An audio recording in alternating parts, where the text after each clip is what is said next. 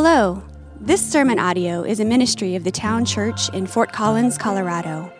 If you would like to learn more about us, how to connect, or how to support us, go to our website, thetownchurch.org. While listening to the Bible preached is a healthy part of our spiritual formation, it is not the whole picture. So if you aren't a part of a local church, we encourage you to prayerfully commit to a local body of believers where you live. We're glad you can join us, and we hope God uses the following sermon to reveal more of His glory to you. Morning. It's good to be with you all this morning. It is a cooler morning. On the way here, one of my boys said, "Have we been in here since it's been a cold morning?" This is the first time, and the heater works, so that's a good thing.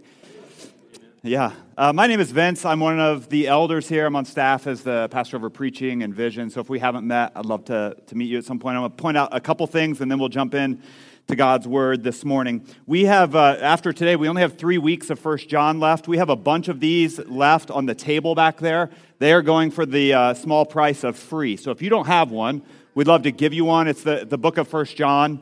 It could be useful for you in the coming days. For all of you who spent $3 on it, you're thinking, "Oh, I should have waited." No, you shouldn't have. Thank you.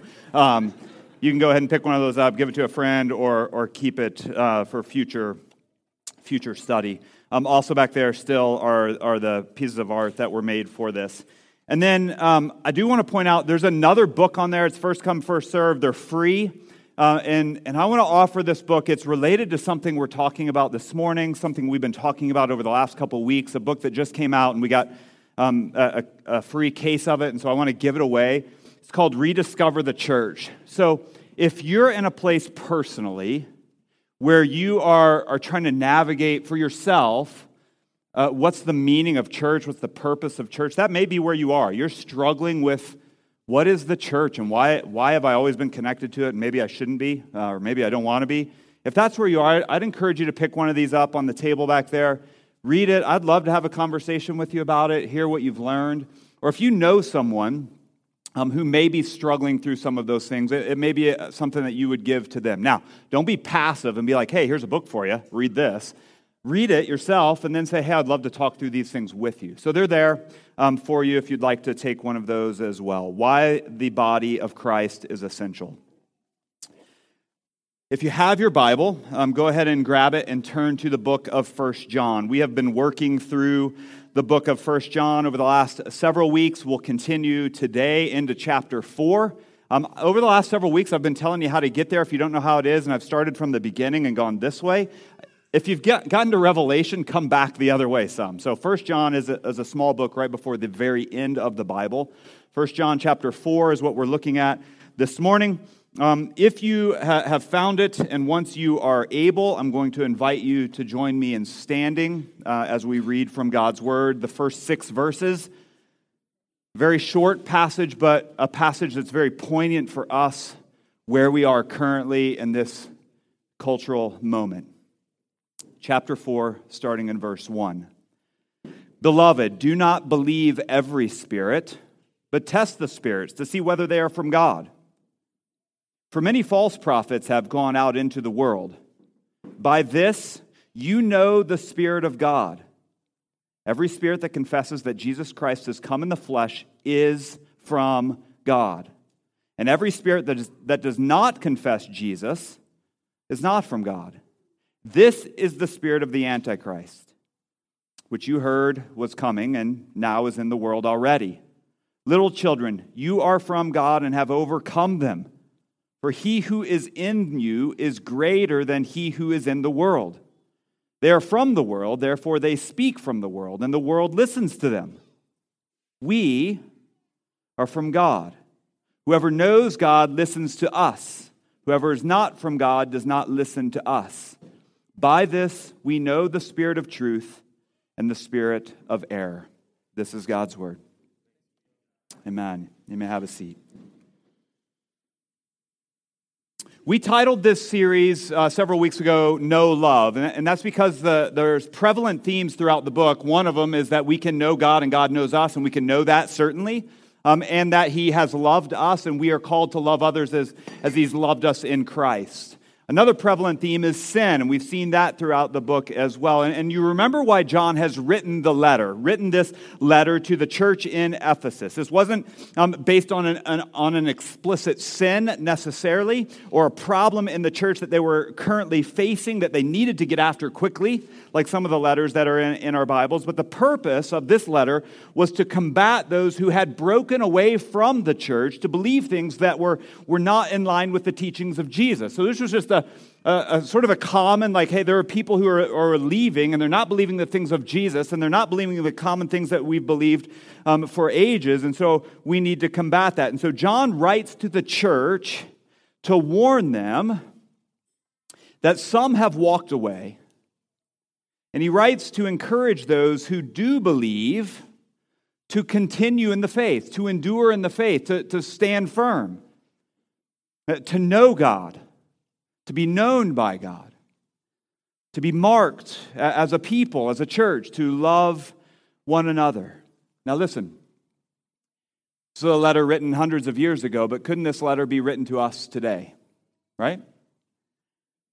I mentioned this a few weeks ago, but what we're seeing right now as a local church, but also as the church, is fascinating to me. It's actually heartbreaking to me that many who have been a part of the church are taking some time to pull away from the church to rethink what they truly believe about the church, and they're doing most of that in isolation from the church. We've seen this happen over and over. Some have pulled away based on what they believe about all kinds of things, what they believe about race and social justice issues. Pull away. I'm going to try to rethink these things. Some have pulled away based on issues related to gender and sexuality. I'm going to pull away, try to think through these things and what I believe. Some have pulled away from the church because they've experienced some relational trauma or abuse from leadership in the church. Whatever the case, these things are very real to the people who are experiencing them. And so what has happened and what we've seen over and over is that they pull away from the church to rethink what they believe about the church in isolation from the church. 1 John could be written to us in 2021. There's an alarming trend in the American church right now of people walking away from biblical Christianity. Now, some may hear me say that and respond, well, biblical Christianity as you would define it, Vince. And so let me help us define it by giving you some insight into a recent survey that's come out. A recent survey polling people in the ages between 18 and 55. All right, that's a young age group. That's what I'm just going to call it young, right? This week I turned 46, so we're still in that young age group, right? So the 18 to 55-year-old range. Those who were surveyed in that 18 to 55 age bracket, 70% of those who identified as Christians. Now, let me tell you how this survey identified them as Christians. So it wasn't like, yeah, I'm a Republican, so I'm a Christian. It wasn't that sort of thing. It wasn't just loosey-goosey sort of, yeah, I'm a Christian. There were some questions, and the questions were, have you ever made a personal commitment to Jesus Christ that is still important in your life today? So these people said yes. And the other question was, do you believe that you will go to heaven because you confessed your sins and have accepted Jesus Christ as your only Savior? So it's a fairly straightforward, are you a Christian? Now, there's some other things we could get into, but that's how they identified Christians. So this survey says that 70% of those categorized between the ages of 18 and 55 believe today that other religions also lead to eternal life with God. 70%. Let me just put that in context for us. Let's say there's about 200 people in this room. It may feel like 500 to the parents, but 200 people in this room. 140 of you believe that other religions also lead to eternal life with God. If you look down your row and there are 10 people in your row, only 3 of them believe that Jesus is the only way to eternal life. Now, don't look down and say, I wonder who it is. That's not what I'm saying. We're just trying to put that in context for us. This is the season we are in today, friends. This is where we are. And the younger the age group, the more troubling that stat becomes. When it drops to the 18 to 39 years old, really, really young, 18 to 39 years old, it jumps up to 80%. 80% would believe that all religions are teaching valid ways to God. This is the season we're in, and I don't see it slowing down. And that has implications for us. Of those surveyed, I'll just keep on here with the survey. Those who identified as Christians, according to the parameters of the survey, just over half of them said that they've talked about their faith with someone else with the intent of converting them. So just about half of them, right? And of those half, they only did that once a year. That means that just about half of them have never talked to anyone about their faith and don't have plans to. And the number one reason given for why people don't talk about their faith with the intent of winning someone to their faith in Jesus is, this is a quote, because we live in a day where pluralism is accepted. So I'm just not going to talk about it. Now, pluralism, if you're not familiar, is the thought that many different religions can coexist. You've seen the bumper sticker. That's what it is, that they can coexist and all basically end up kind of in the same realm. Now, here are the top three written reasons, responses to why they said, yep, I'm not going to talk to anyone about my faith. Here's what they were. It's a quote, if they can get to heaven through their different religions, then what's the point of telling them about mine? They would believe that. The second is we shouldn't impose our ideas on others. We shouldn't impose that on others. And then the third was the Bible tells us not to judge people. That was the third response given for why they would not. This is the season we are in as a church, the church. This is the season we're in. And I'll stop here in just a second, but here's the crux of the matter. Just keep going with the survey a little bit. Here's the crux of the matter, and I think the biggest threat and the way that the enemy, our enemy, is breaking in to destroy is the reason for all of this. A survey related to this one that they got some information from back in 2018, so not that long ago, 3 years ago, revealed that only 56% of Christians believe that God is who He says He is, as described in the Bible. That means 44% of the people who call themselves Christians don't actually believe the Bible is true when it comes to defining who God is. So who is? Who is true, right? Self. I get to define that. The first step toward the decline in all of this, I think, is what we've seen locally as elders. The first step toward all of that is a distancing from the Christian community, specifically the church.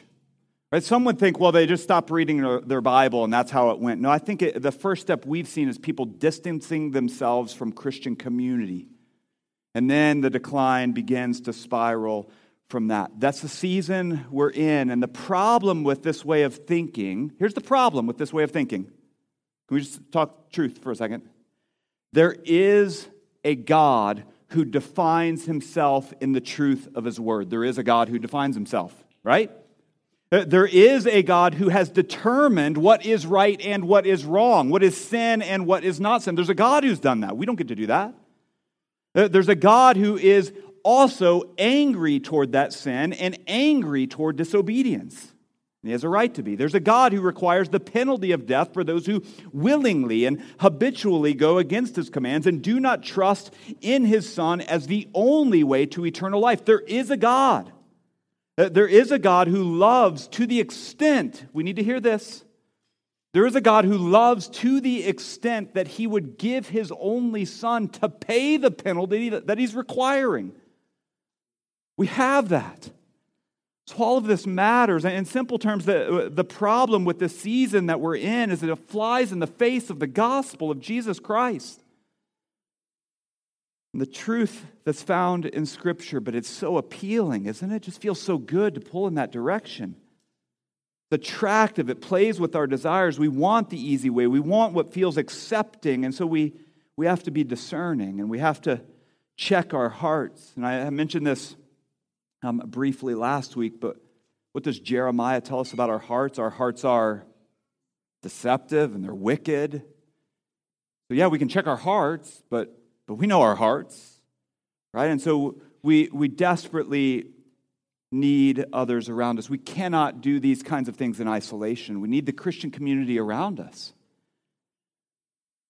We must be discerning when it comes to our thoughts about the God of the Bible, matching up what we feel and what we've experienced, which feels real, with what is true in God's Word, not the other way around, right?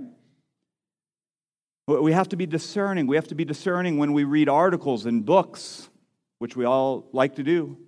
We have to be discerning when we do that. We have to be discerning when we hit website after website about what this person believes or how I can believe. We have to be discerning when we listen to podcasts. I'll be completely honest with you. You have to be discerning when you listen to me, because I say some goofy stuff at times. You have to be, Zachary, I saw you nodding. You have to be discerning when you listen to people who are preaching. That's a call on you. Don't just walk in here and think, yeah, well, I guess it's true. He said it. No, be discerning. And my hope is that I'm speaking what's true, and that's been my prayer. But you have to be discerning. God has given us brains and a responsibility to actually use them. God has given us His Word and the Spirit then to guide us. John, the author of what we just read, was all on to all of that. Now, that was just my intro, all right? John was on to all of that. He knew that there were people all around him who were struggling to believe the truth. He knew that well because they were once a part of the church, but then went out from the church to show that they were not actually a part of the church to begin with. And so in the midst of his talking about love for one another, and right before he talks about God's love toward us, which we'll get to next week, he pauses and he calls the reader to be discerning. What is of God? What is of the world? You've got to be discerning. When it comes to our knowledge of God the Father and God the Son, we must have discernment about what we read, hear, and think. And so John calls us to discernment because there are very attractive options out there that will shipwreck your faith. Lead others astray. And ultimately, it's a rejection of the gospel. And so John starts in chapter 4, verse 1, to give his friends a command to be discerning. This command of discernment. He says, beloved, there's a term of affection again. He says, beloved, do not believe every spirit. He loves these friends. He's about, beloved, do not believe every spirit. And what John means by spirit here is the spiritual forces, either demonic spirits or spirits of God. What we need to see here is that there are spiritual forces at work, and our role is to discern if they are of God or not. And so John starts by saying, basically, don't believe everything you hear.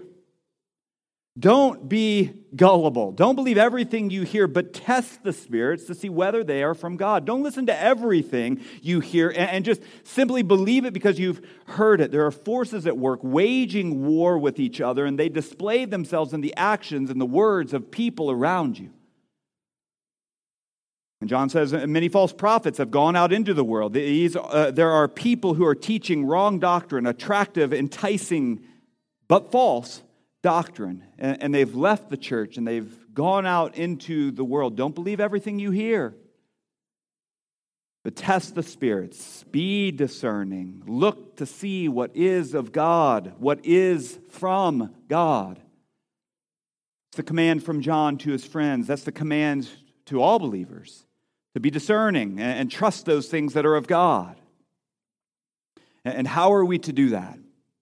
How are we to be discerning? How are we to sort those things out? How are we to test the spirits? That's what John is getting at in verses 2 and 3, this test of discernment. He says, yeah, we're supposed to test it. Here's what this test of discernment looks like. How are we to be discerning? There are ways that we could go about this, right? And we've done this in multiple ways. All of us have. We could be passive, that we could be passively discerning. And the way that we do that is we just lock ourselves in our houses and we don't think about anything else that's out there. We don't listen to anything. We just listen to the same things over and over. We read from the same people all the time. We would never be influenced by the world at all. We're passively discerning. We've got our heads in the sands and we just think, I don't know. I'm going to be discerning by just staying here in my own bubble. We could be active in our discernment and we could grab torches and we could go out on heretic hunts, right? And we could just hunt them down. We'd find out who they are. Maybe overly active in some cases, not really allowing the truth to lovingly wash over us and bring us to rejoicing in that truth, but we're just active, out there, angry. Or we could patiently listen to the things that seem to be surrounding us in this cultural moment and match them up then to what we know to be true from God's word, so, straining out the worldly lies through a colander of biblical truth, where we just hold the Bible and we just sort of sift out those things and see what falls. John tells us how to test what's going on around us. He teaches us the tests of discernment. He says in verses 2 and 3, you can tell who's of God. You can tell who's influenced by His Spirit. You can tell that by this. What's the test? Everyone who confesses that Jesus Christ came in the flesh to earth is from God. And if not, that person is not from God. Not only that, he goes on, but these people are of the spirit of the Antichrist. Now remember, we're not pinpointing a person. This isn't a person. In this day and age, right, this isn't Elon Musk or Joe Biden or Walt Disney. That we're not thinking of a person. This is those who have opposed Jesus. John is saying either you believe that Jesus came to earth fully divine, fully human as Messiah, or the other option is you oppose Christ. You either believe what God's word says to be true about Jesus, or you oppose him. You either believe Jesus is who he says he is, or you oppose him. It's a pretty simple test, right? There are only two ways of looking at this test. You either believe that God is loving and shows his love toward us by sending his son to earth as an atonement for our sins, sin that he has already defined. We don't get to define it. He's already defined it. He sent his son because he requires perfect obedience, and that perfect obedience is not based on what we believe obedience is, but based on what he's already said is true in Scripture. And knowing that we would never accomplish that perfect obedience, he sent his son to be perfectly obedient for us and pay the penalty of our sin, that through faith we would have life with him. We get that, right? We get to have that. That's an option. Or, the other option, you believe that God is loving. Yep. And I get to define then what love is and what feels right and accepting to me and according to my own experiences of what sin is or isn't, thus making who God? You. Maybe that's overly simplistic, but John calls us to be discerning, to test these things. He says, by this you will know the Spirit of God. We can know these things. Now you may be thinking, but Vince, that's not what John says in verse 2. He says you just have to believe that Jesus came to earth, right? Is that all he's saying?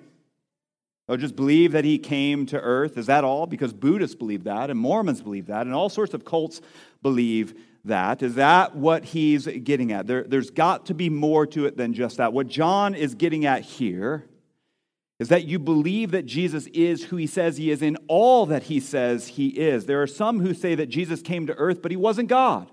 And there are some who say that Jesus came to earth and he was God, but he wasn't human. And both of those are wrong. Jesus Christ, the Messiah, sent from God the Father, came to earth in flesh, fully God, fully human. He had to be both. Why?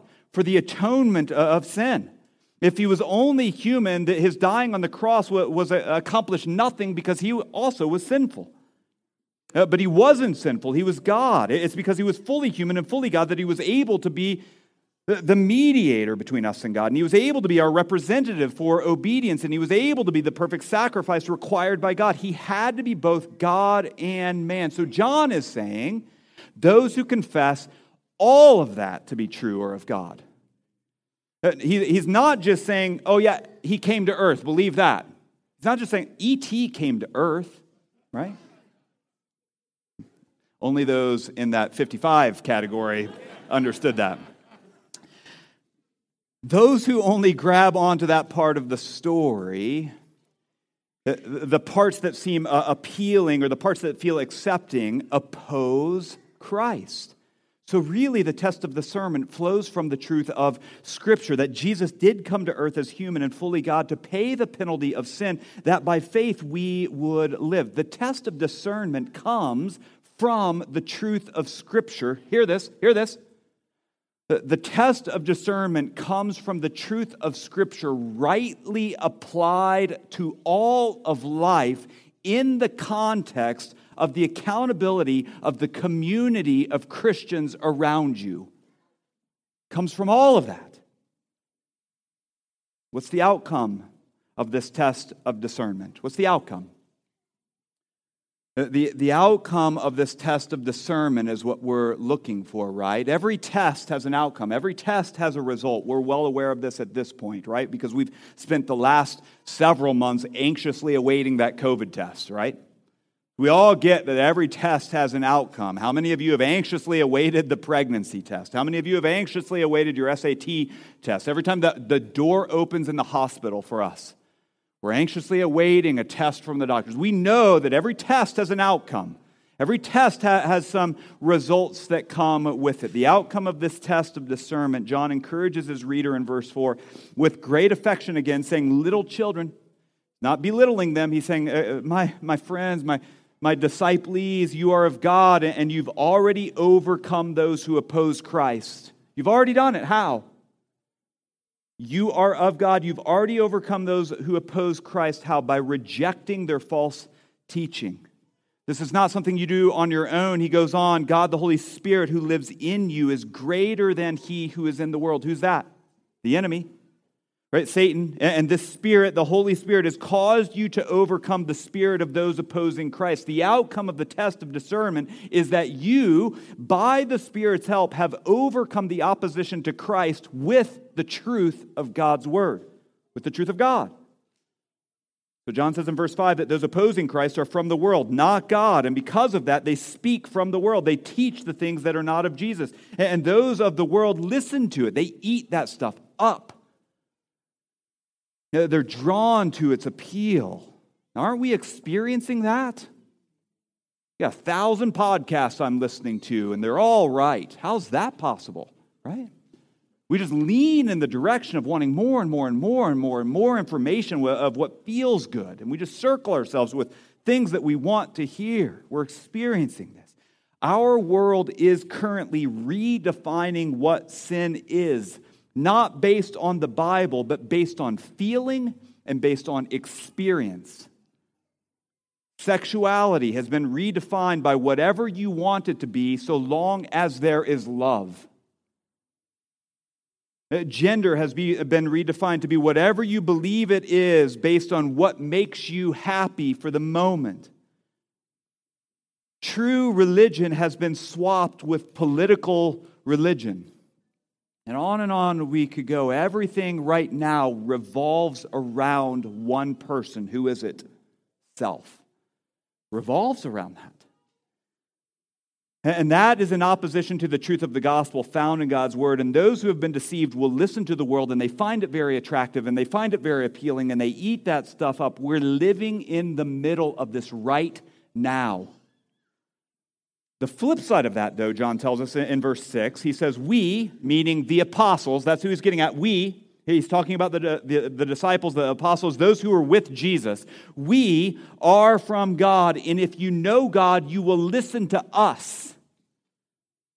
You won't listen to those who have broken away from the church with their own truth.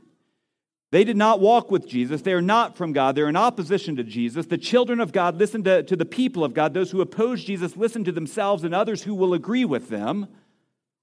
And so John says, by this we know the spirit of truth and the spirit of error. That's the outcome. That's the conclusion of this outcome. By these things we know the truth and error. By these things we are able to be discerning. By these things we know the outcome of this test.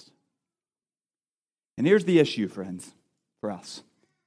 We live in an age where information is fed to us very quickly and in mass quantities, and everything is acceptable if it sounds kind of right. If you believe it's acceptable, then by golly, it's acceptable. It's difficult to know if this author is writing true things about God or not. How do we know if this podcast is saying the right thing? On and on, right? I've already said that. There are so many ways to be pulled away towards something more appealing, something more attractive to you based on what you are currently experiencing. And how do we know what is true and what is of error? How do we know? John says the result, the outcome of this test is whether or not they listen to the apostles. Now, this isn't an arrogant statement. So don't hear John being like, hey, if you just listen to me, things would be better. It's not an arrogant statement. What is John saying? What's he saying? Really what he's saying is whoever listens to the truth of God, that the apostles have been speaking for ages. Whoever listens to historical foundational Christianity that the apostles have been speaking about for ages. Whoever denies or shoves aside or minimizes the truth of God's word is in error. They're in error. It's not an arrogant statement. He's just saying if you come alongside the community that's always been speaking these things, you know you're of God. I want us to be growing in this together. And our ability to know truth from error, and our ability to know right from wrong. Eric is spending so much time in building a curriculum, building classes for us as a church to know what the Bible is actually speaking about, right from wrong, what is biblical, what is not. Often what happens is people in the church who begin to have questions, we've seen this over and over, begin to have questions about what they've always believed or about what the church is teaching. They have those questions and they begin to feel ashamed or embarrassed when they begin to have those questions. Now listen, that's on us. That in some ways we've caused people to feel ashamed in their questioning. We've caused them to feel embarrassed, as if you don't have questions. We all do. They feel ashamed and embarrassed, and when they begin to have questions about what they believe, where do they go? They don't come to the people who have embarrassed them.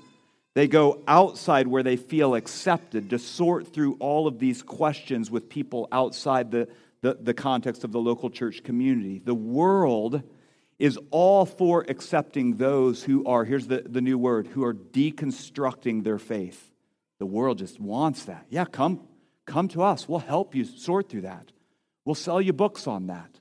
We'll help you sort of map that out and see how you can tear that all apart. The world is all for accepting those who and inviting people in who want to do that. That should not be a shock to us. That should not be a shock. Paul, in what was probably his last letter written before he was probably killed for his faith, wrote this warning to his young friend Timothy about what was to come.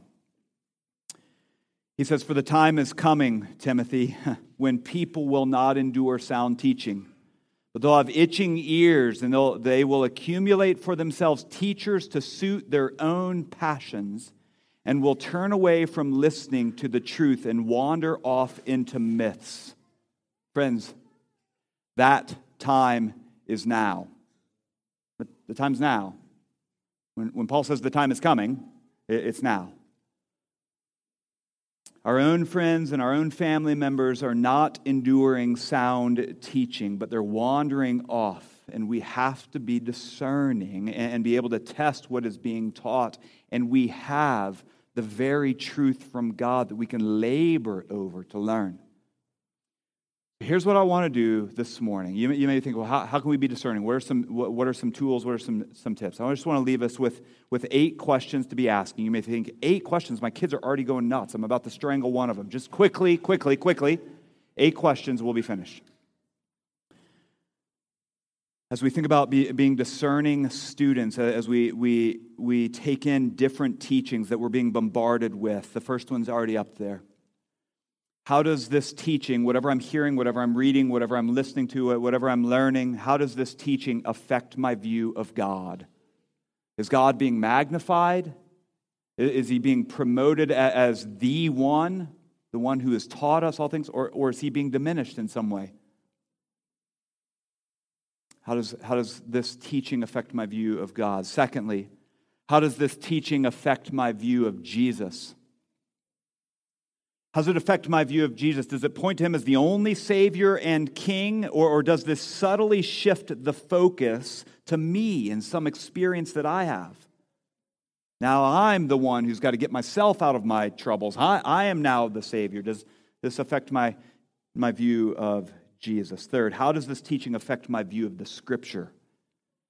Did the teaching that I've just heard or the things that I've just listened to or read, did it agree with God's Word? Or did you thumb through the pages and not see a reference to Scripture at all? Does it increase my love for the Word or downplay it as just one of the options that's out there for truth? Or is the Bible an outdated book that is to be used only when helpful? That's how it's promoted? Fourth, how does this teaching affect my view of self? Does it feed self, promote self? How does it promote my pride or my humility? How's it affect my view of self? Fifth, how does this teaching involve the Christian community? Or does it? Is this hey, go off on your own in isolation and learn this alone? Or how does it involve the Christian community? Does it cause me to withdraw? Here's what a lot of us are doing. Does it cause me to try to find fault in the Christian community in some way? Is it pushing me in that direction where I've got to exalt myself in superiority so I can look at the church and see all the wrong things they're doing? Now there's critique involved. There has to be critique for sure. But is that what it's promoting? How does this teaching affect Christian community and how I'm involved? 6, how does the teaching affect my view of evangelism? Does it encourage me to just keep quiet because there's lots of options out there and this is for you and it's a personal thing and just keep that to yourself? Or does it push you out to speak the truth of the gospel? 7th, how does this teaching affect my relationship to the things of this world? Or does it lead me to pursue worldly riches? You get yours, right? This is about you. This is your best life now. Does it cause you to think about your own reputation? I've got to figure this out and I've got to move in the right direction. Does it cause you to think about your own pleasures and the things that will not last into eternity? Or does it set those things out clearly as temporary? And then finally, 8th, the one we don't want to do, how does this teaching affect my view of sin? We don't want to do that one. We want to shove that one aside. Does it cause me to tolerate sin in my own life or to turn from it and desire holiness? Does it cause me to accept sin in others as a possible way of life that leads to God also? Does the teaching cause me to see my sin as a separation from God? It pushes me away from God. Or does the teaching, in whatever way I'm taking it in, does it cause me to think, well, it's not really that big of a deal. It's just a little fracture and we can get on with life. Friends, we're in a season where many are working through what they truly believe. What they truly believe. Just working through that. And maybe that's you this morning. Maybe you're in a place this morning, you happen to walk in here this morning, and you're wrestling through some of these same things. If it's not you, I'm certain that you have people around you who are currently deconstructing their faith, trying to figure this out. And so many are doing that currently without the foundation of the truth of God's Word. The call on true believers is to test the spirits to see if they are from God or not. And the way that we do that is through the truth of God found in God's Word in the context of community around us for accountability. That's how we do that. My prayer for us is that we would know what is truth, that we would know what is error, so that we would be able to know God's love and at the same time be able to effectively and lovingly communicate it to those who are currently right now rejecting it or on their way out. My prayer for us as a body, that we'd be an accepting place, not a place of embarrassment, not a place where we'd be shoving people out when they have questions, but a group of people who says, hey, that's a great question. Can we look at God's Word and see what it says? Can we look at God's Word and see what it says? Can we look at God's Word and see what it says? Can we look at God's Word and see what it says? over and over and over. That's my hope. God, you have given us your word. I don't ever want to take that for granted. Week after week after week, we walk through a passage in your truth. And I don't want that to become old to us. I want that to be something that's new and profound to us weekly. That we have your truth given to us. We have ways in which we can know you are God through your word. And God, I'm certain there are people here this morning who are wrestling through what they truly believe about you. And so my prayer is that you would meet them. Spirit, that you would help them. If they are truly yours, God, that the Spirit would help them. Would you work in them to help them to see what is true? Would you give them courage to ask hard questions, but to seek answers to those questions in the truth of God's word and in the truth of your word, in the context of people around them, helping them, who will love them. God, my prayer for us as a church is that we would never be the kind of place that causes shame or embarrassment for those who may be questioning. Help us, God.